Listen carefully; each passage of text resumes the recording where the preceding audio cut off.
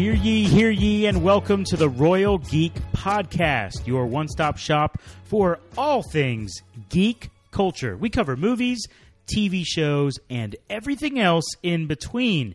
I am your host, Tyler Rollison, also known as T-Roll, and on this very special podcast, I am joined by a host of people. First, we got Justin Sandoval, a.k.a. Sandy. We also have Anthony Amato, we like to call him Shamato. And since we're doing a Mandalorian finale review, we have two special guests, two returning stars of the podcast, Zach Markham and Stephen Cummings, two buddies of ours. So let's start here with our two special guests. Stephen, how are you doing, man? I'm doing awesome, man. How are you? I'm excited to be here. Let me tell you, man. We've waited longer than we wanted to do this podcast because of some holiday travels with one of our co-hosts who I'm not going to shame on the pod, but we've had to wait a little bit longer. But I'm really glad we're making up for it by bringing. I wonder who that on. was. I don't know which one that was. It was definitely you, Justin. Okay, just making sure. We're going to make up for it by bringing Steven on, but we're also bringing Zach on. Zach's returning. Zach, how you doing, buddy? I'm doing great, man. Excited, ready to talk about some Star Wars. Yes, sir. We have a lot to talk about. Before we get in, Shamato, Sandy, how you feeling? Great, man. Star Wars, amazing. We love Star Wars, and so we're here to talk about it. Let's do it. Yeah, I mean, definitely gonna be fun. You know, week before Christmas, you know, everything's gonna be awesome, and you know, a little early Christmas gift, the season finale of Mandalorian. And it was such an epic finale. An Yes. epic finale. Can we just say for a moment, thank you to Disney, right? They deserve it this time. For pulling this off. We've had, 8 weeks straight on Friday Friday mornings of The Mandalorian dropping a new episode. Can I just say, I love the fact that they don't have breaks. Like, I hate when commercials. Like going on a hiatus for a couple weeks. Like, I'm okay with the week-by-week release. Just don't break it up to where 10 episodes is now over 6 months. Yes, exactly. That's a great point, man. That's good. Yeah, it's been an amazing journey. And if for some reason you are listening right now and you haven't watched the finale, in fact... Go evaluate your life, first off. Hit pause on the pod, go to Disney+, finish the season, and then return to hear this epic breakdown and this epic review of the finale. But yeah, I mean, even for my wife, she did not watch it week to week, but she just binged it in the last few days and just finished it literally today. So, lucky me, I actually got to watch the finale twice. So, not trying to brag or nothing, but How many times have you watched it, Justin? Twice. Okay. Yep. Shamato? Once. Okay. 3 times. 3 times? 3 times. Steven? I was 3 as well. 3. Wow. So what does it say about the two guests on the pod watching it? We asked the right people to come on. Yeah. Either, and it can be two things, right? Either we asked the right people to come on, or maybe they should just be doing the podcast. I don't know. All right, we'll see you guys later. Yeah. All right, before we get into our review, we do want to say there will be spoilers here, so please be aware of that. Again, hit pause and come back to it after you've watched Chapter 16, The Rescue. We also want to remind you to please follow us on Twitter at Royal Geek Pod. And please subscribe to the podcast wherever you are listening. We are on Apple, Spotify, Google, and Amazon. So, you boys ready to jump in? Let's do it. Let's do it. All right, let's hear this. What did you guys think of the episode just in general, before we get into spoilers and stuff? How did you enjoy the finale? Speechless. It sounded speechless. Yes. 11 out of 10. Wow, 11 out of 10. All right, I want quick answers from Shamato and then Steven. I mean, it was phenomenal. I It was said well quick. paced. Just kidding. 15 out of 10. Oh, wow. Steven? Best one yet, by far. Ooh, best episode total of all 16 chapters? Yes. Okay, I like it. We're coming in hot. Yeah, it was really good. You feel free to elaborate a little more. Shamato, I'm going to come back to you because I cut you off. I mean, I don't know if I feel safe now. This is a kind of safe place. I'm sorry, buddy. Just only a little bit. I'm really sorry. Yeah. Yeah, it was. I mean, it was a great episode. You know, there's a lot of awesome action.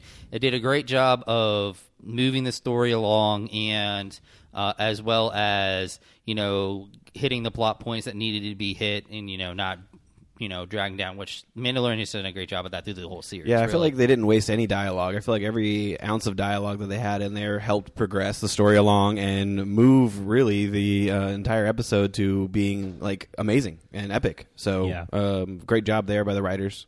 I mean, to me, they came in guns blazing, literally, from the get-go. Yeah, that's true. Yeah, everyone, I mean, they knew what the objective was, and they knew what they needed to get done to reach that objective. Yeah. Steven, I like what you said. I mean, literally from the jump, they're flying through space. Slave One is chasing down a ship that actually has Dr. Pershing on Yep. it. And, all right, for Yeah, you two, oh, yeah. you know where I'm going. Yes. I know exactly right? where you're going with this. So I don't know if you guys, Steven and Zach, I don't know if you're big fans of Agents of S.H.I.E.L.D., which is a huge, I would say to the cult fan of Marvel, it's a huge show. Maybe not to the casual Marvel fan, but it was a show that came out this year. And one of the pilots in this Imperial ship was actually the actor that played Nathaniel Malick in Agents of S.H.I.E.L.D., which is just amazing. Yeah. Right when I heard his voice, too, man. He was the same person. Yeah. He was Literally the same. That was like the easiest casting ever. And you hated him just the same. yes, 100%. so much. The whole time I was like, he's talking just like Nathaniel would. And funny thing is, his co-pilot was actually a Chronicom. No way. Yeah, Yep. See, you will not get crazy insight like that anywhere else but the Royal Geek Podcast. So thank you for listening. All right. All right, we're over. It's done. See you later. Yeah, that's it. That's the review of the whole finale for season 2. Yeah, see you later, We guys. just wanted to talk about Nathaniel Malick. All right. Cool little scene there. They're chasing down the ship. And just thoughts on the Stephen, you already mentioned they came in guns blazing, but just thoughts on the opening as they're chasing down Dr. Pershing. Yeah, just the space battle, just a dogfight starting it off. You can't get any better than that, Yeah, man. Slave One in Especially, action. Yeah, Slave One action. I mean, we always like leading up to season 2. We were like, we need more Boba Fett in our life, obviously, because he only got like 12 minutes of screen time in the Yeah. original trilogy. But now we're getting Slave One like in these dogfights. Like, come on, man! Like this is a Star Wars fan's dream here. Yeah, and it just goes to show you how intimidating Slave One actually is, especially once they capture the Imperial cruiser and you just see Slave One appearing over it, just so intimidating. You knew Boba Fett was in that captain's chair. Yeah, no doubt, man. It was an awesome start to it, and they're basically grabbing Dr. Pershing because he's probably got some good intel, and we later find out he did have some really good Yeah. intel. Yeah, But so we will get to that. But first, Mando and Boba Fett enter into a bar, a cantina, yes, right? yep. And first of all, I'm gonna avoid saying two Mandalorians walk into a bar. What happens next? But how cool is that? Just seeing everyone noticing two Mandalorians walk with their helmets on too, walking into that bar. But basically, they go to recruit Bo-Katan, and also what's her name? So what is her name on the Casca, I believe. Casca Reeves? That's right, Casca Reeves, played by Sasha Banks. Yes. Hold on, I'm gonna have to. Casca, played by Sasha. There we go. I am actually a decent wrestling fan, so it's cool to see Sasha on the screen. But anyways, they go to recruit some Mandalorian help. So, what do you guys think of that whole scene in the cantina there? Yeah, just it's Mandalorian using his resources. He knew that the first time he met with Bo-Katan, her main objective was to get to Moff Gideon. Well, it just so happens that I have the coordinates to Moff Gideon, and I need a little help. And I need some help. Yeah, so all these side missions that Mandalorian has been doing all season for helping people. True. He's pulling some favors here, and he's like, "Yo, I got what you need, and I need you." So remember that time I helped you out? Yeah, exactly. So yeah, that's pretty cool. He's using his resources there and luring her in because he's got the details. Mm-hmm. One thing I found interesting was the missing third Mandalorian. Okay. Which yeah. At watching the rest of the episode, I mean, I have a theory about why he wasn't there. Same. Yeah, We'll but, get there. Yeah. I think we're thinking the same exact thing. But anyway, so it was interesting just seeing because they had been a threesome as a group before, and now all of a sudden he wasn't there. So that was kind of interesting seeing the lack of that character show up. So I was a little bit like, why isn't he there at first? Because you would think you would want as many weapons as possible for this fight that they're going up against. But yeah, it was definitely interesting seeing Mando go in there and kind of use his own ability to coerce people into thinking the way that he thinks, or at least being able to barter. He since the very beginning of the series, he's shown an ability to barter when necessary. Yeah. Yeah, it was Axe Woves. Is that how you pronounce his last name? I think so. You think so? Okay. Axe Woves. He was not present. And noticeably, too, like right when they jumped there, it's like, oh, they're just the two of them. Mm-hmm. And then later, it's like, he's not there. What's that about? So we'll come back to that. But, yeah. Zach, Steven? It was just kind of cool seeing Boba Fett and the bickering going on between Bo-Katan and Casca. And then seeing Boba Fett fight someone that actually met his match. Like, it was like they were going 2-2. Especially at the end of the fight scene where both of the flamethrowers were just like battling like against the each exact other. Same time. Yeah, exact same time, yep. I like the being called out for being a clone. I thought that was pretty cool. Yeah. That was crazy. Dang. Yeah. He took that personal, didn't he? I heard, Yeah. don't you mean your donor? Ooh, man. She said, I've heard that voice 1,000 times. Yeah. Gosh, that is brutal, Yeah. man. Mm-hmm. It was, then dude, it was so good. Man. I love that. Watch it, princess. I think Yeah, he said, but I was a little shocked that Casca was the one. Like she went hard on Boba, man. Like I was Yeah. like, Boba's getting thrown around a little too easy here. I kind of feel like that was a little out of place. Am I wrong in saying that? See, that's the thing. I think it was. It felt really out of place. Like, so Casca's cool. Sasha obviously is awesome, Right. but it just felt like she's not Bo-Katan. Right, exactly. And it almost felt like and Bo-Katan even mentioned, or I think she even mentioned, wow, that was a loud sound, sorry about that. I think she even mentioned that Boba was kind of like a sidekick or something. yeah, oh yeah, sidekick speak when spoken Yeah. to. Pretty much. Yeah. That's pretty much what she said. And then, like, when Boba gets matched by her sidekick, it makes him feel like A sidekick. a sidekick. Yeah. And is that really what we want to believe about Boba Fett? well, it's cleared up. It's cleared up by the end of this episode how that really is. Yeah, it's cleared up, but again, it just feels out of place. It just feel like it's Disney trying to make a statement about something. You know, like I just feel like it's like Boba. I mean, you got to watch out for Disney. They do have subliminal and Well, everybody does. Well, I mean, That's true, fine. very true. But they push it hard. Yeah, Well, I think it was also partially just to build up her as the muscle. To build up that as idea of her being the muscle, especially with them being down from 3 people to 2. And for whatever reason, they decided to go from 3 to 2. But I think they needed to establish that, generally the leader is not the muscle. So they need someone as, the strength next to her. she's the only one in that scene that's a professional wrestler. So Yep. let's just say that. You know what I'm saying? Yeah, makes sense. But yeah, so they go, they pull out the flamethrowers. They're going head to head there, and basically Bo-Katan's like, "Stop!" I think she actually made a good line. She said, "If we had even like half of that energy or fire, we would have never lost Mandalore in the first place, or something. Never lost the Empire in the first place." Yeah. Totally. I'm probably butchering that No, line. I mean but- that was the paraphrase there, which hey, it got the point across. But think about that though, like Bo-Katan's like she's still got that leader mentality, and she's like, listen, guys, like she has that bigger picture still. Like if this is all this was how we were from the get go, this would have never happened. We would never been in this, and so now she's still focused on the goal of getting Mandalore back. So Absolutely. So, anyways, she's kind of talk about the, she was a little surprised that he had his coordinates, and then she goes into this whole spiel about the Darksaber. So now I'm the host here, but that doesn't mean I'm the biggest Star Wars guy in the world. In fact, I'm not. So maybe I can lean over a little bit to Steven and Zach as our certified Star Wars experts about this whole. We saw it earlier in the season when she is laser focused on reobtaining the Darksaber. But she is just going into this long spiel about how she's got to be the one to get the Darksaber. So what were you guys thinking about? I guess just her vendetta here. Well, she got the Darksaber originally from Sabine in the Clone Wars. And that kind of threw me off how the vendetta was, because later on you figure out what the whole point of it was. But she didn't get it how they said that she had to get it from the Clone Wars. So it kind of threw me off a little bit with that. It seems like she's trying to.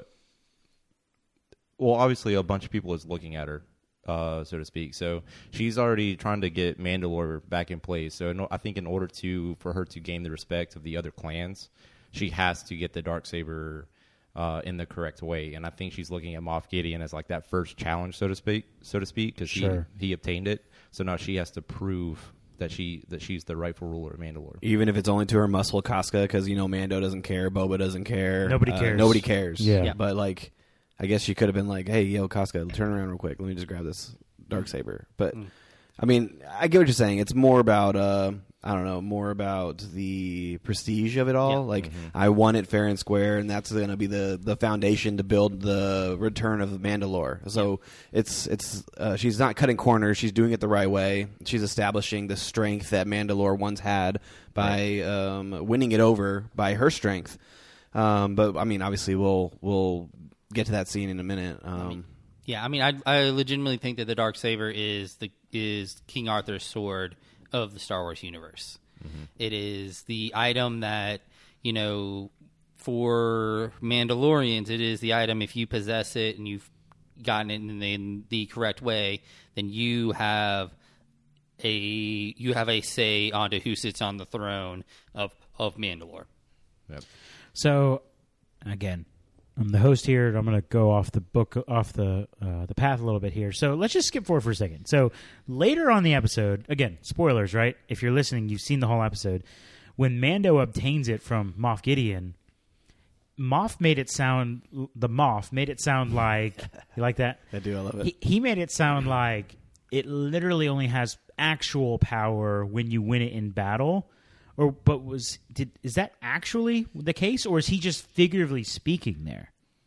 Does that make sense what I'm asking? Because, again, I don't really know. It makes sense, yeah. The power is derived from the taking of the weapon from another person. And it's more about political or like prestige power than truly you can only use it if you wield it in the sense of anyone could pick up the lightsaber and cut somebody down. He made it sound like it has like almost its own mind or soul, and it literally will not work the same unless you won it in battle. That's literally what I've watched this twice now, and as a casual fan who has not watched Clone Wars or Rebels or nothing besides the movies, like that's what I gathered. Like, oh, the Darksaber literally won't work the same for Bo-Katan as it would for Mando because he won it in battle. Is that It'll right? work. It's more about respect. So it's okay. It's about the Interesting. look. It really is. It's about prestige or political power. Really, is what it's about. It's about you. It's just like you've seen hundreds of times before in different series where there's an item that you possessing it by taking it from someone in battle gives you an edge of some sort. Right. Well, it's like survival of the fittest. So if you're wielding that weapon and it's showing that you're stronger than the person was before they had it. Yeah. And the longer that you hold on to it just proves your strength in the long run. Well, maybe I'm just like a bad viewer, which is possible. Well, no, I can definitely see where you're coming from. They did set it up, like the way he was talking, because I mean, at first I'm like, oh yeah, like okay, cool. Like there's maybe some mysticism here too that we didn't know before. But then as the conversation went on with Bo-Katan interjecting here, it made it sound like no, it's the power of the prestige and the respect that comes with it.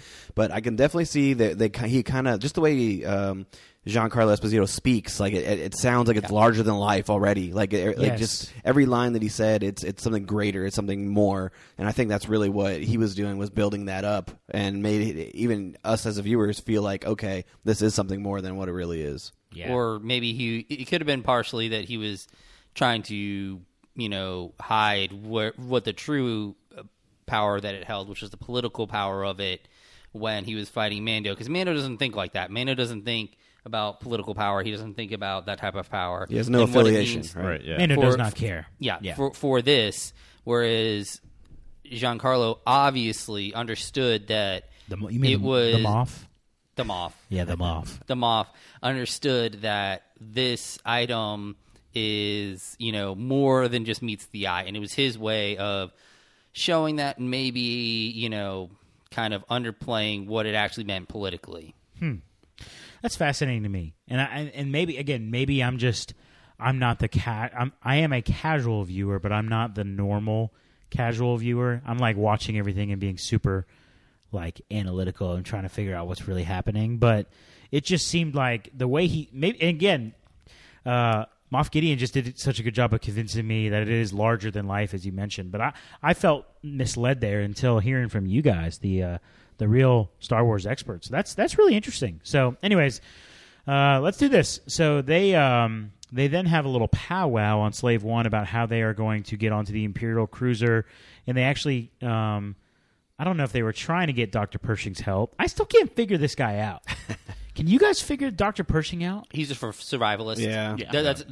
That's 100% how I see him. I see him as he is.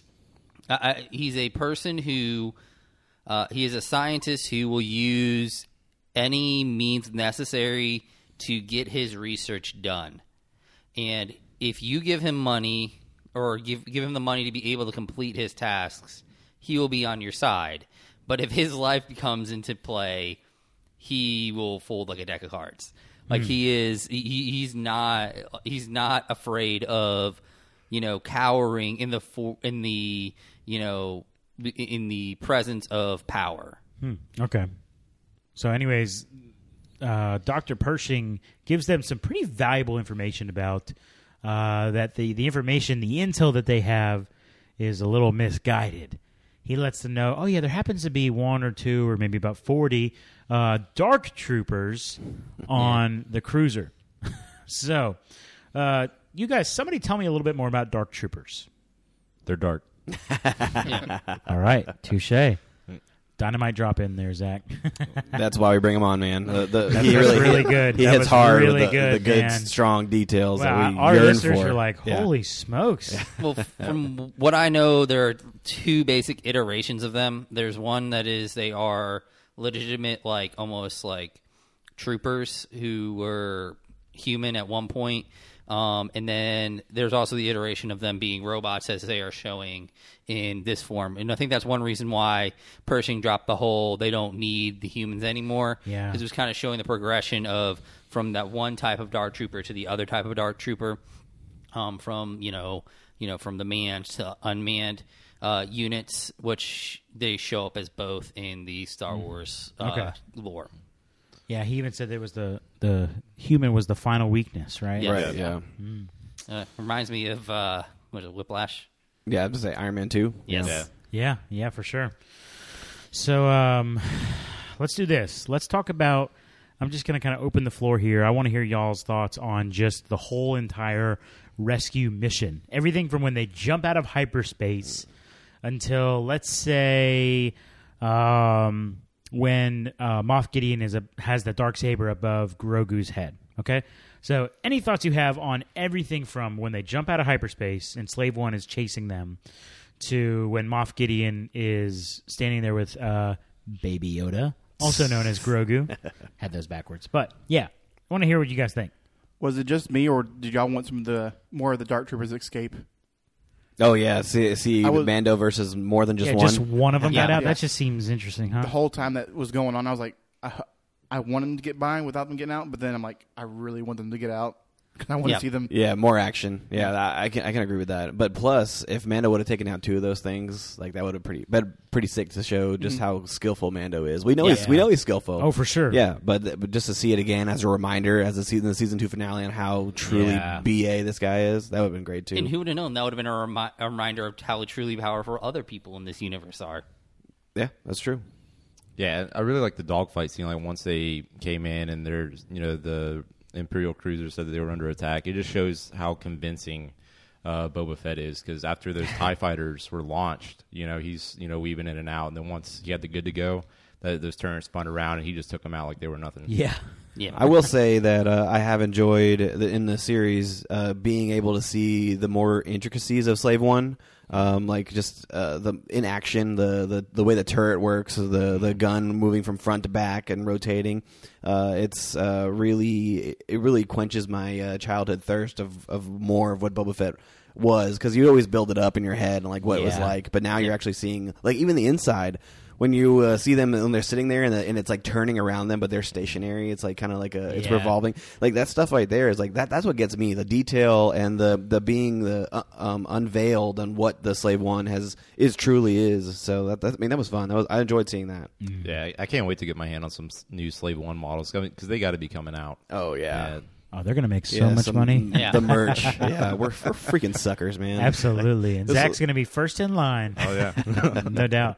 It is kind of cool to see the inside of Slave One, though. That's a good point. Yeah.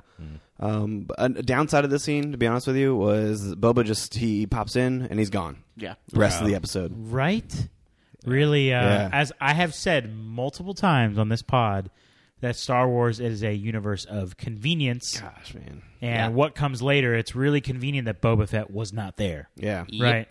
So that was really, really good on the writers to get him out. But it also just felt like, okay, well, yeah, he goes into hyperspace, but then he's going to come back, right? I mean, yeah, I was under that Why impression. not? I was 100% under that impression. Yeah. So, anyways, that was a bit of a bummer to see him just dip out. But, yeah. I also like the intro music for the Dark Troopers. Dude, I'm glad you said that, yeah. Steven. Yes. Wow. I'm glad you dude. said that. I actually had that as one of my notes because the music was dope.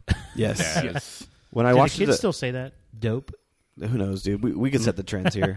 We're the Royal Geek Podcast, That's right? true. Yeah. Fair. Bringing it back. But no, like when I watched the episode the first time, I watched it with headphones in and on my phone. Okay, Yeah. because I watched it at 6 a.m. while I was still in bed. Right, that's how dedicated I was. Because however you can get the content, you're going to do it. Yeah, exactly. So I had my headphones in, and when the Dark Trooper theme played in my head, dude, like it was insane. Like through the headphones, it was electric, dude. It was amazing. And then I watched it again later during that day on the big screen TV with the sound bar, and it was even more incredible. Like it hits in a different way for sure. Yeah, the music's real good, man. Music's real good. But the fight scene with the Dark Trooper, the one single Dark Trooper, I want to hit on it one more time. Let's hear it.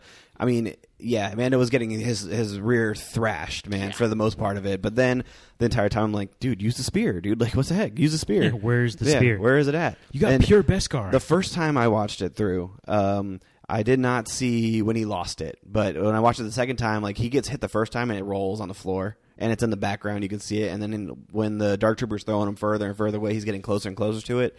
And so that anticipation build, I'm like, okay, now I Interesting. see it. Yeah, I'll have to go look at that yeah, again. check it out again. And then he finally gets it, does this little cool spin move, and like goes right up through the neck. So I did enjoy that aspect of it because originally I was like, dude, that thing's been on his back the whole time. Where did it go? And now he's getting thrown around, rolling on the floor, and it's still not on his back. What's going Yeah. on?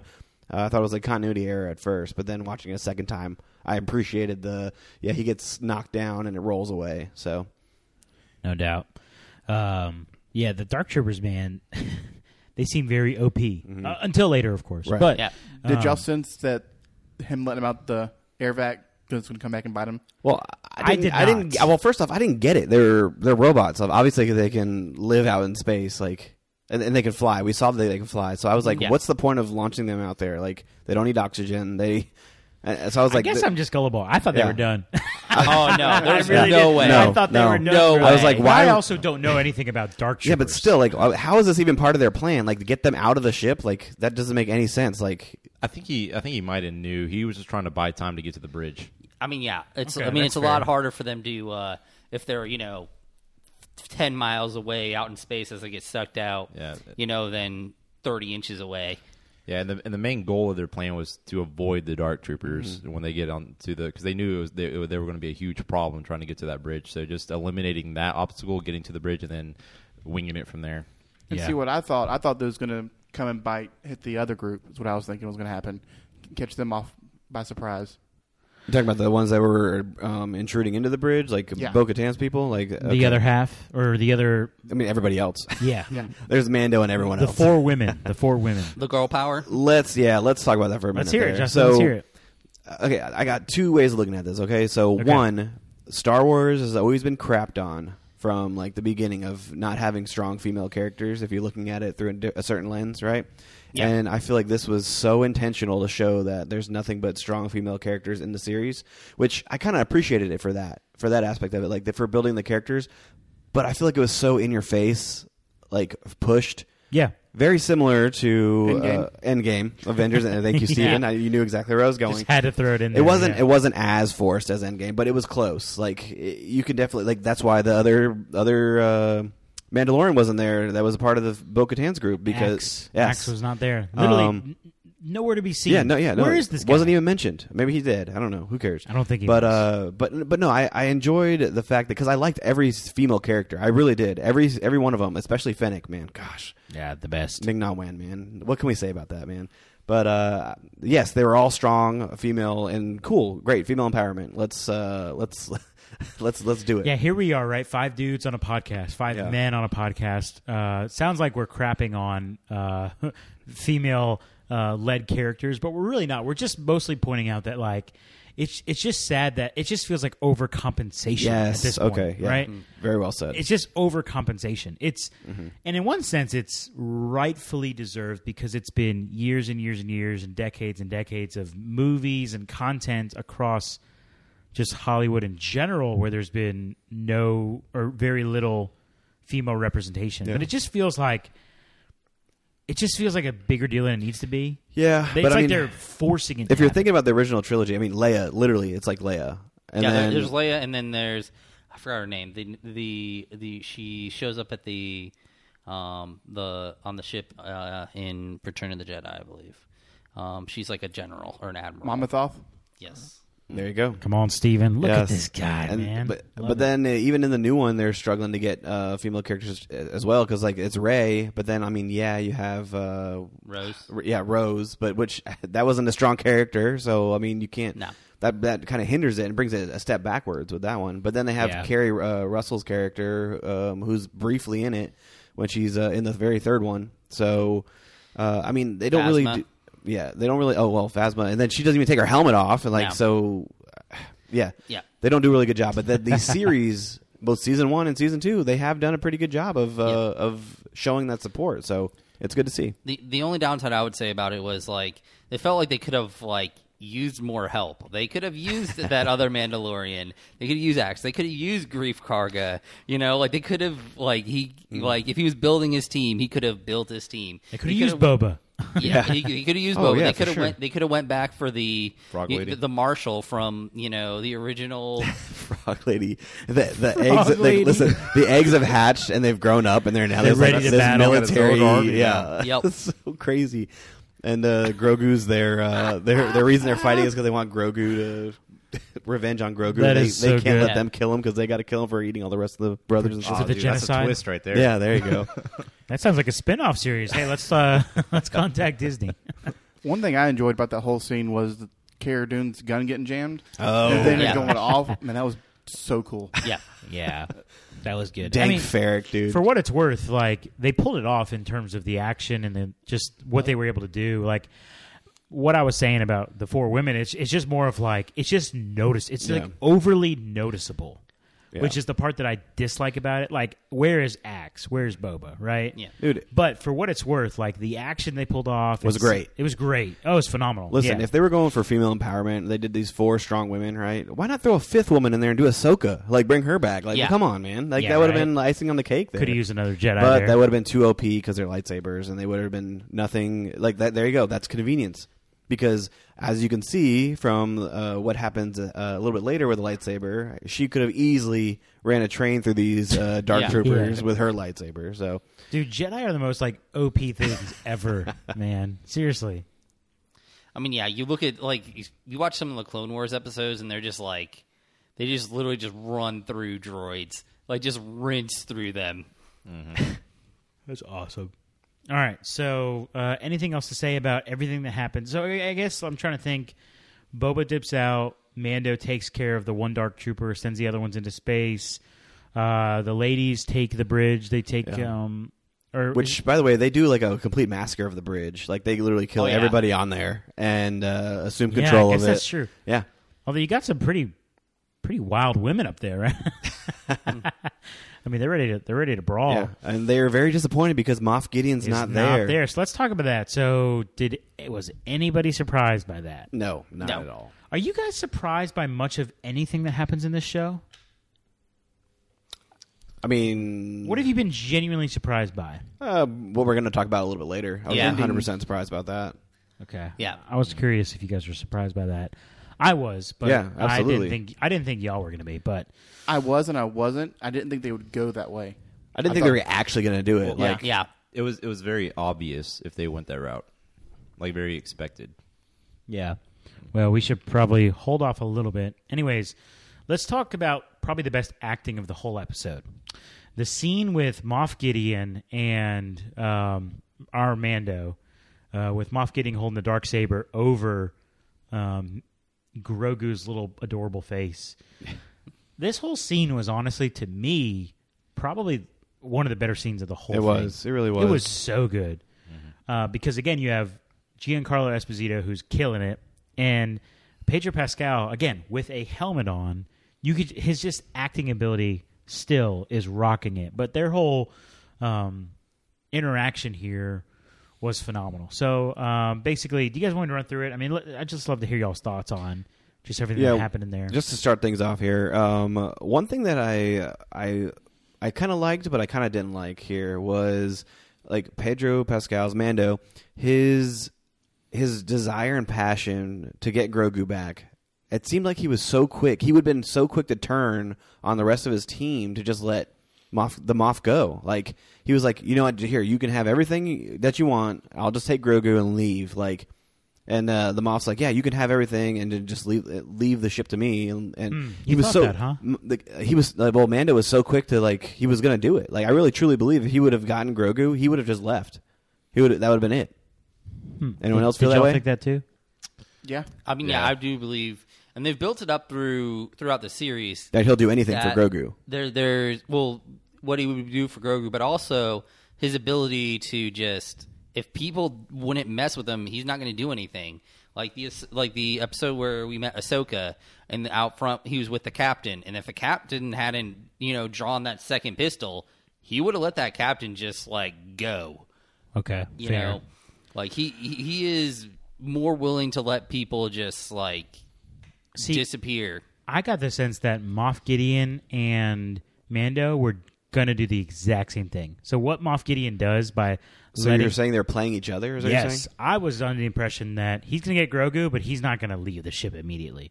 I was fully under that impression. I was under the impression that Mando was going to get Grogu and he would leave the ship fine. I definitely didn't believe the Moff was going to let that happen. Yeah. I knew for Yeah. a fact that was That gonna one was happen. obvious, Yeah, huh? no, that one was very obvious. Yeah. But what did he say? What did the Moff say? He said, I'm a butcher it, but he's like, go ahead and assume that I know everything, Yeah. right? What is that line he said? It was so good. Yes. Of course, it's not good enough for me to write down, but when he said that, I was like, he is just a G, bro. Oh, yeah, and then he throws out everything that he knows. Like you used your last salvo, like in your wrist. That's gone. Yeah. You took down that the one Dark Trooper, and look how hard of a struggle that was for you. That's right. Yeah, That's right. Gosh, man, he's such a good actor, man. I love And his him. acting was killer. I mean, he was very, very convincing. I knew that you wouldn't just let him go, but he was still very, very convincing that he was going to let him go. Yeah, he definitely does he has a way with words that makes you believe them for Yeah. sure. Yeah, and I still wasn't. Again, I don't know much of the lore of the Darksaber aside from the fact that it looks cool, right? So I don't necessarily understand everything he's doing, but in some sense, he's like, I'm going to try to kill this Mandalorian. If I do, great. If I don't, well, that means that Bo-Katan did not defeat me. Like that. Did anyone else pick that up? Yeah, Yeah. Mm-hmm. And now I will admit I didn't know that until he got to the bridge and explained everything. But did anyone else know that beforehand? Like, again, I'm a casual viewer, so some of you guys with the deeper knowledge might have been picking up on that sooner. But I kind of got it whenever Bo-Katan made it to the bridge with him not being there, that was kind of his alternative motive to maybe where he wouldn't lose it to Bo-Katan. he's playing chess, man. Mm-hmm. Yeah, it did seem very easily how easy it was for him to be defeated. Like the Darksaber was knocked out of his hand in a matter of minutes. So the question is, was he even trying whenever he was fighting the Mandalorian, or if he allowed him to defeat him and claim the I was Darksaber? wondering that. I mean, I think he was always trying, but I think he may have known that he was, whatever was happening, he was outmatched. So he always had that, he had a fallback where at a point he knew that he had another plan that would go into action if he were to be disarmed or defeated. Yeah, I did think that the fight between Mando and the Moff was way too short, and Very short. Yeah, I didn't. I feel like abilities were significantly off. Like Mando was obviously clearly better, but you would love to see or think that somebody who is able to wield the Darksaber has a little bit more oomph to their fighting and could go a little bit longer toe to toe with the Mandalorian. But nonetheless, Mando wins, claims the Darksaber, and he brings him to the bridge. Yeah, to be fair, you haven't seen Moff Gideon just you saw him use the Darksaber to escape his destroyed ship. Yeah. And That's is that it? That's it. That's He literally doesn't really- it. yeah. What I'm looking for is like a Kylo Ren like destroying this like terminal with his lightsaber in anger. Like I want to see some like what can this Darksaber do? Yeah, but like you know what I'm saying? he's so like intimidating that you just have the sense that he's like He knows everything. Yeah, but Yeah. he's also got a lot of wrinkles and he's old. Yeah. true. He is he is a intimidating leader in the sense of like a modern general type of intimidating, as in he moves people. He's tactically sound, but he's not like what we think of when we think of the warrior general. He is the thinker. So Cerebral. Yes, he's cerebral. He moves pieces around him to he's Lex Luthor is what he is, in the sense that he moves people around him to gain control and politically be powerful, although he is not necessarily physically powerful. Fair enough. Kind of makes me wonder how he got the Darksaber from the get-go. Yeah, especially if you have to win it in battle. I just don't see that old man beating Bo-Katan. Like, I just don't. Yeah, that's true. I mean, I could totally see him just like, taking it.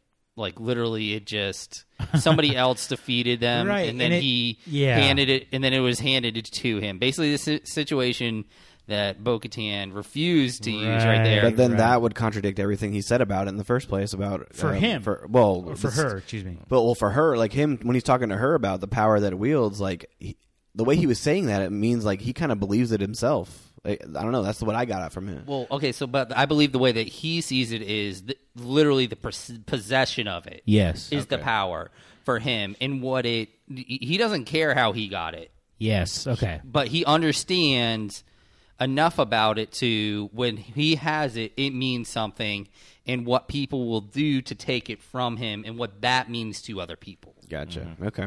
So based off what you guys said earlier when we had that discussion about it earlier, I'm basically thinking that too. Like for him, it doesn't matter how he obtained it, but he's just trying to get any edge he can over Bo-Katan. Is what I'm sensing.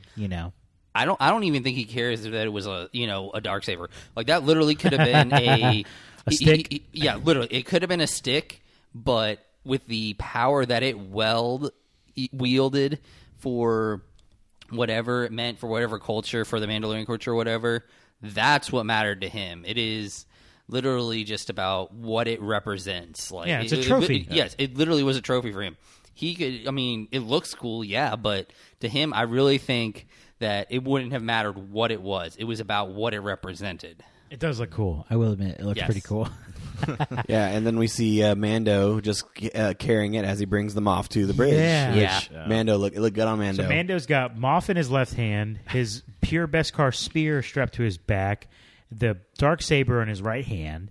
They walk into the bridge, and you could just see in Bo-Katan's face, like, hold up. What is you doing? Oh yeah, yeah. Things Like- took a turn there with her the way she was Yeah, acting. I thought we were about to get some. I really did think that he was going to win in that moment. That the Moff was going to win in that moment. Like that they were actually going to have to spar right there, and even Mando was going to be like, "What are you doing?" Yeah. You know, like I really saw that coming because again, I didn't see the Darksabers coming or Darksabers. I didn't see the Dark Troopers coming, and I also didn't see the other thing. coming either. Can we just get there now? No. Is there anything before we get there? Is there anything to say about? We've talked at length already about the Darksaber and Bo-Katan and all that. Is there anything else we need to say about just the sequences in the bridge before we get into the arrival? You had another Father Mando moment throwing himself in front of Grogu. Right. That yeah. was that. Yes. Yeah. That also looked a little weird because Mando got shot by one of those blasters when Mando was still standing. If you watch it again, think about it. Grogu is like, 2 feet off the ground at most. and Mando got shot with one of those blasters while he was still standing, which means that Moff Gideon has like a terrible shot. Like, Well, I think he aimed for him first while he was standing, and then he just dove, and then all right. I don't know. I Let's talk about what everyone wants to talk about now that we are like more than 40 minutes into this pod. Yeah. So basically, an X-Wing. Well, Dark Troopers. Okay, that's come back. right. The Dark Troopers come back. They're about to make their like entrance into The bridge. The bridge. But they're all over the ship. Like, Yeah, they're everywhere. yeah. More of that and intro music. Yes, that intro music. more Oh, music. man. They're just punching the crap out of the blast doors. Which we saw them punching the crap out of Mando's face earlier. I know we Yeah. didn't mention that, but We dude, did not he mention is that. getting Yeah. thrashed. But that helmet is made of Beskar, so he's Come good. on, baby. He's safe. Beskar. Yeah, I want some Beskar, yeah. man. We need some in our life. I know. We really do. But they're about to get into the bridge, and then all of a sudden you hear like the alarm buzzing because there's a ship approaching, and it's an X-wing. Yeah. And I think it was Casca. Somebody says, identify yourself, and they get nothing. Yeah. And Cara Dune even says, "Great, one yeah. one X-wing. We're saved." That's so great. And Did any then- of y'all sense what happened after with that? When I saw the X-wing, granted, I was like, no way, this can't be Luke. I thought it was like too easy, kind of. Yeah, So I was that's like, what I was really? Come on, no way. I mean, I 100% thought it was going to be a Jedi. Yes. Yes. And Okay, so we all think of it's a Jedi. Well, yeah. But I was thinking, my first thought did go to Luke, but I was also like you were saying, Justin, like I didn't think they were going to go that big. Yeah, no. It'd be like if Iron Man showed up in Agent of S.H.I.E.L.D., and it's like, you would have been like, okay, well, that's awesome, and they clearly showed this happening, but I did not think they were going to go there. No, not at all. But then, then there's the build-up, because, yes, you saw the X-Wing, right? But then the security footage that they're watching is black and white, conveniently, Yeah. right? Yeah. Hooded figure coming down the hallways, doing some sick Jedi moves, that could be obviously. Ahsoka Tano. That could be It could be. any It could Jedi, literally be right? anybody. And it was and the whole entire time that is happening, like Grogu's like perking up. He's like, "Whoa, I sense something." Like, whoa, that's Right. strong. Which Like, takes what? you back to 2 episodes prior when he was at the Seeing Rock. Yes. Right. And when he was reaching out, and he had that same type of vibes, even so much where like it calls him to the monitor to where he can see the figure, and he like touches the screen, and then that's when it makes the transition to color, and you see the hooded figure and the color of the lightsaber. Yep. Let's talk about the color of that lightsaber. And that was pretty much the seal, like And the glove. Oh for- yeah, the glove holding record. it. Yeah. The glove gave it for me. Yeah. Yeah. Because even with the color, I was, again, casual viewer here, I'm like, I don't know nothing about Mm-hmm. Ezra. Right? I don't know nothing about this, the guy from the video game. Like, maybe they have a green lightsaber. But when I saw that glove, I was like, Yeah. that's awfully When peculiar. it was black and white, I was looking at like hands. I was like, okay, let me see the hands. Like, do you see skin or do you see a glove? Which I did see a glove in the black and white monitor, but I'm like, maybe okay. Are they really going to do this? And then boom, green. I was like, And if I you can't look, believe it. whenever one of the scenes, you can actually see the hilt of the lightsaber, and you can see that it's clearly Luke's. Dang. What kind of bugs me about this scene? I mean, the action was great, but in like A New Hope, like Luke is in white, and Empire Strikes Back he's in gray, and then Return of the Jedi he's in all black, which is to show that he can turn. He has that ability to turn to the dark side, but it's because of the love of his father that he brought him back. And then at the end of the Battle of Endor, you see the gray again. So why is he still dressed in all black if he's a Jedi? Because it looks amazing. It does look amazing, but it's not their way. Shopping at Hot Topic, man. I don't Yeah. see what the big deal is. But if you read some of the, which is now legend, I believe, he does kind of tilt towards the dark side in some of those books. So Interesting. it could be kind of introducing that, maybe. I genuinely wouldn't know much about that. But to me, I was like, oh, it just looks good. Yeah, it looked sleek. It looked good. But he's like crushing these dark troopers the whole Holy entire way. smokes. Oh, yes. Yeah, making a We got beeline some- for this bridge. We got some good Yeah. action here, man. There was some great action, high quality action that it kind of reminded me a little bit of seeing Darth Vader in Rogue One, where it's like, Oh, yeah. 100% 100%. got the same vibe. Like Yeah. Father 100%. like son. yeah, Ooh. for sure. Yeah, I've seen a lot of comparisons when the door opens. Yeah. Just going in. Yeah. So But, he's just destroying them. Yeah, everybody, and then it was a nice little touch for the crushing of the final one. With Oh, that gosh. signature Yeah. Vader Force choke. Yeah, oh, so good, man. Which Grogu's a big fan of force chokes too, by the way. He's done a few. Yep. Yeah, actually, good point. Good shout. Maybe that was the connection. That kind of shows the way he's leaning, right? That's the way Grogu's leaning. Hey, I Yeah. thought about going with one of those good Jedi, but since we both force choke people, what do you think about you saving me, Luke? No, so yeah, I don't know, and I guess he gets to the blast doors. They open it up for him. He comes in. He turns his lightsaber off. He unveils his face. Yeah, And it was pretty darn good. I mean, it was good. when he was talking, it was a little weird. You could tell it was CGI, Yeah. but it still looked pretty freaking good, in my opinion. I felt like it was good for the end of Return of the Jedi, but the timeline here seems like it's going to be a little bit off because Mandalorian is now taking place 6 years after Return of the Jedi. Yeah. So, which means, I mean, you're going to have to get more into depth with it. But with Grogu, I mean, I'm assuming he's going to be in that little Jedi camp that Luke starts, which during that time Luke's very old, and according to the timeline, that's only a few years into the future. Okay, well, here we go. Here we go. All right, so started Buckle up. Yeah, you did. Buckle So up. Way to go, Zach. Yeah, you did. So between Return of the Jedi, number 6, and The Just gonna Force turn my Awakens, microphone off over yeah, here. please do. Yeah. Force Awakens, episode 7. Okay, it stated that 30 years passes by. Okay, Mandalorian takes place 6 years after. Okay, so that still leaves 24 years for Luke to age. Yes. Okay, I see what you're saying. He was a little younger in the CGI face, right? I mean, Jedis maybe age well. I don't know, but like the 24 years can do a whole lot, especially if you're taking on that master role. The amount of stress, the amount of like you're the guy in charge of forming these younglings, these new younglings that you're going to take and train. And so within these 24 years, which is only like very minuscule in Yoda's species years because he's currently 50 and looks like a brand new baby, right? So yes, baby Grogu was definitely a part of the camp, but like that 24-year span, like how old was Ben Solo in The Force Awakens? Like, is that specified? Is he in his 20s and is he 18? Because if that's the case, then Grogu's got a couple of years in the camp still before Ben Solo is even at the age. Because I mean, I believe Ben Solo goes to that camp when he's like 13 or 12 or something, and I don't know how long that happens to when he's introduced as Kylo Ren. So you see what I'm saying? I would say Luke's probably 30 in this scene, close to it, I think. Yeah, I was thinking like late 20s. Late 20s or maybe 30. Yeah. So And then I was thinking with Kylo, I think he's in his 20s, I would say, if I had to guess.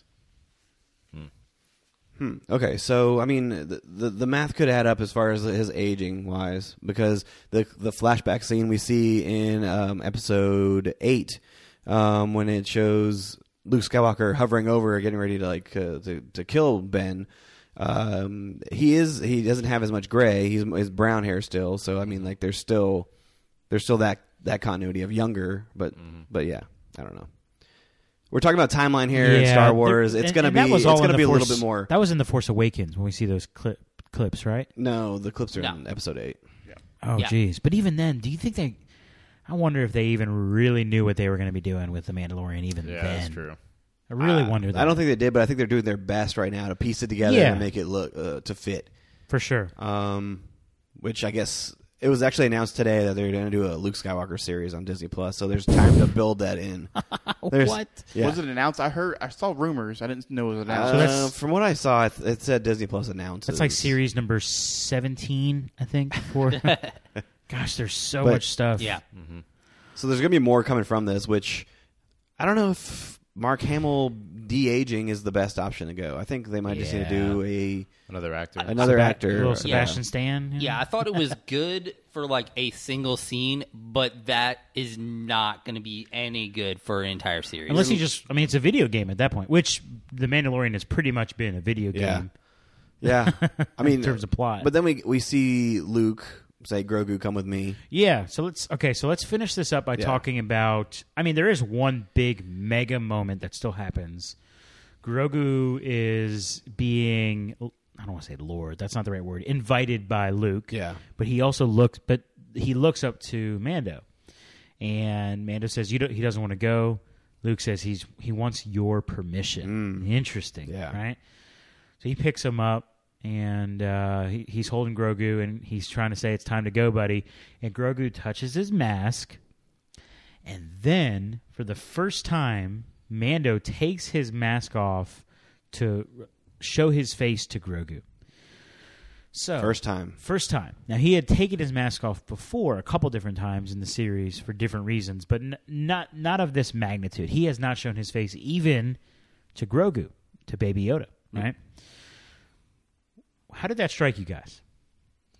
Well, I think it was going back to what Justin said earlier. Like, yes, he is Mandalorian, but right now his only purpose is his relationship with Grogu and the safety of Grogu. So I think after everything that they've been through, he was putting aside whatever upbringing he had to keep that to end that connection on a good note. And he even mentioned, like, he'll see you again, or I'll see you again. So it's not the end of Grogu. I mean, he is going to leave the series for a while, but it's just that father and son moment for me. Yeah. It was really powerful, right? Yeah. It Very was. much so. Yeah. Very touching. It seemed very touching. Yeah, funny thing is that like that scene where he's holding Grogu, my 3.5-year-old daughter came in on that scene, and so it's like very focused on Grogu's face. And the very first thing she says when she sees Grogu is, "Aww." And I'm like, and she's like, "Is that a baby?" I'm like, "Shh, I'm watching this, child.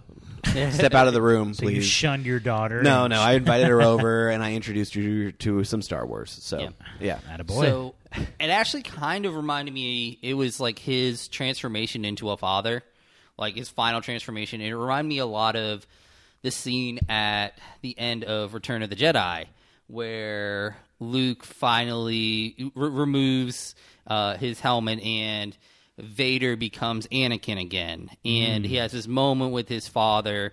And I felt like that's kind of what Grogu was having there, was this moment with his father, especially since it was the Mandalorian relinquishing his, like, everything else that he had. Every time he taken off his helmet, it was out of necessity for whatever need. But this was literally his son asking him to take off his helmet for him, because with his little hand, he was just like giving him that little motion, and he did it without hesitation to give that moment for his son. Yeah, he really did. No hesitation at all. For really. Just so beautiful. Yeah, it was a touching moment. Grogu goes with Luke. They get to the elevator. Door closes. Boom. Credits hit. Credits hit. Yep. And that's it. That's all we have to talk about. So That's it, yeah. There was more, actually, which I didn't even know Which about. you didn't know. I did not. I'm lucky enough to have texted the two of you and say, "Wow, that was awesome." And then Shimano responds, "Yeah, what did you think of that post-credit scene?" As the credits are rolling, I'm like, "I think it's really good." So I kept the video going. I kept the stream going, and yeah, we get a little post-credit scene too. Let's talk about that a little bit before we wrap up. Yep. Dude, when they showed the environment where they're at, I'm like, oh shoot, man, this is Jabba's palace here, Yes. man. Like, Yep. I said, what we're going on here? Is Jabba going to be the next villain, or like somebody in Jabba's camp? Because obviously he's dead. But is he going to be the next villain in the series or whatever? And then you hear the gunshots coming down the steps, and all these familiar faces that are getting shot. Destroyed. And it's freaking Fennec, dude. I'm like, yo, let's go. Ming-Na Wen, let's go. So that was pretty exciting to see. And then, obviously, Boba coming up the rear. Yeah. Dude, he's got a sweet bodyguard now, man. They've got a good little thing cooking right here with Boba and Fennec. Yeah, there's a little bit of dialogue here. I did not expect it to go this long. We're going to get a whole Oh, yeah. We're getting a whole series, right? Or do we know anything about the length of this series, or I think just the release date, December 21st. Now, one of the most interesting theories that I've heard is that this may actually be the third season of The Mandalorian. I heard today that it's not. I've heard John yeah. Favreau. Okay.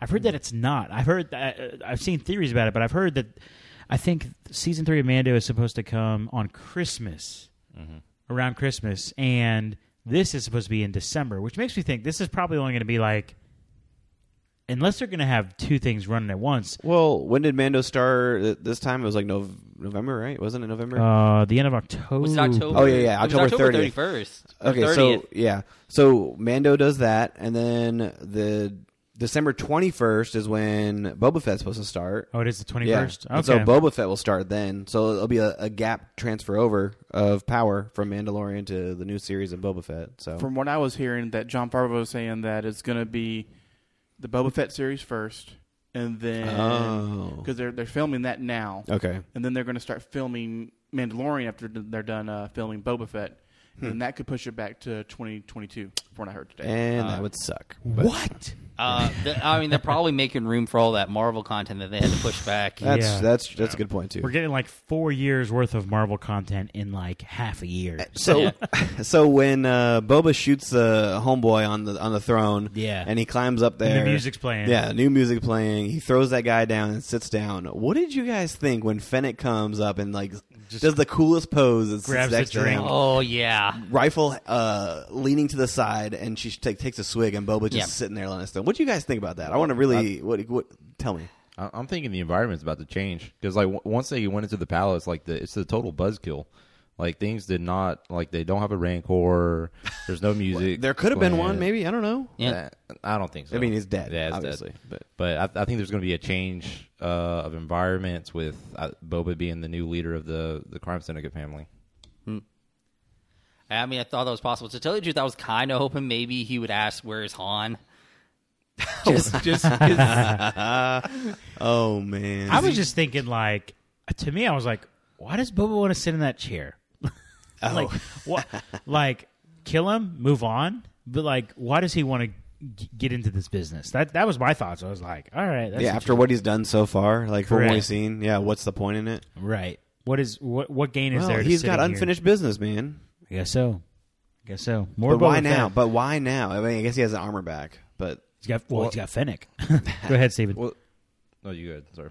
So I was kind of wondering about, I can't think of the dude's name that he actually shot. I thought he died whenever Jabba died, whenever the ship blown up.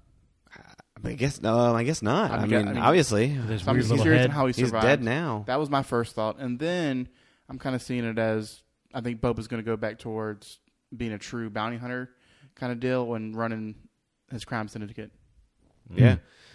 It's going to be fun to see, though, for sure. Another thought I had was once again, we're terrible here on the Royal Geek Podcast with names. Of course, but, we're the best. the guy he killed in the chair, which the weird little guy. it eludes me. He didn't look like that in Return of the Jedi. He was a lot smaller. He's a little chunkier now. And huh? so a thought came to my mind is like, is this what Jabba looked like before? And then he got bigger and bigger and bigger. Like that's a thought. And what does that mean for Boba? Yeah. Right? Does that mean you sit in that chair, you just get fatter? I guess so, man. Fat with power. There Maybe you go. so. It's been my life. Right? But yeah, no. But overall, I think it's pretty cool. We're gonna get The Fennec. book We're of- gonna get Boba Fett. The Book of Boba Fett. Do we know anything about? Is that an actual book? Like, am I crazy? Or is that like a? I mean, I think they're just playing on the whole fact that every episode has been set up as a chapter Okay, so yeah. far, The Mandalorian, and then they're just, releasing the new set. So this is like a different Well, book. they need apparently. to stop that. I don't like reading. So Yeah. Well, I think they made a book. I don't know if it was a book or a comic about how Boba escaped the Sarlacc pit. I don't know if they're Okay. going to still use that as canon. yeah, I think but- you've mentioned that before. Yeah, it was Bosk, that lizard bounty hunter. He had a brief scene, I think, at Empire Strikes Back. I can't remember which scene it was, but basically he rescued Boba. Boba was there, then I guess Bosk tried to eat him, and Yeah. I didn't read the book. I just know that was the situation of how he was saved out of the Sarlacc pit. I'm curious if they'll go do a flashback scene on how he actually escaped. I feel like they will. I feel like I think they have the tools to do it now with their own series where they can focus on it. So why not? Yeah. Right? Yeah, that and how did he lose his armor in the first place? Yeah, for And sure. why did he not just go grab it from him? Because he could easily take her from Is Cobb it Vanth. true that he had a real reawakening? Right? I've heard some of it. Boba's different now. He's good. Yeah. Did he? Yeah. We'll see. We'll right? see. We'll Yeah. have a whole series. Here, let's do this. We really have to wrap it up because we've been going for over an hour now. Congrats if you're still somehow listening. But thank you. let's do a little bit of speculation, just a little bit. And the reason I want to ask this is I genuinely have no clue what's next. If The Mandalorian Season 3, so Steven, you said it's confirmed that it is its own thing. It's not the Book of Boba Fett. Correct. So what is it going to be about? Like, you guys got any thoughts? I mean, does what's his face? Does the Moff escape, and now he is causing havoc again? Like, it seems like, I mean, to me, it's like if Baby Yoda is in Luke's care, he's good. So what I heard and what I read, I mean, it's nothing confirmed, but what I read was that the Disney Plus series so far with Star Wars are going to kind of take a little bit of from the CW, and like CW, they crossed over between Arrow, Flash, and all the other shows on CW. Tomorrow, Legend of Tomorrow. That's going to happen in the Disney Plus shows. So Mandalorian Season 3 will have a crossover episode with Boba Fett and some other a series along the way, like along in the future. So, that sounds fun. If that's the case, then it's going to be another. We can expect the same for Mandalorian Season 3 with adventure episodes.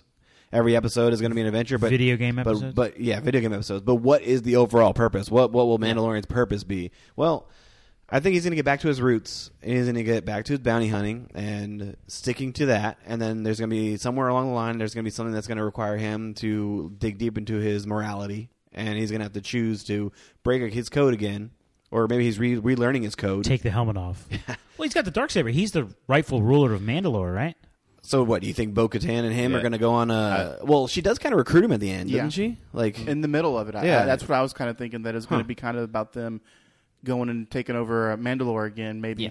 Yeah. Also could see it as, Bo-Katan going after the Darksaber, and maybe the battle between them two.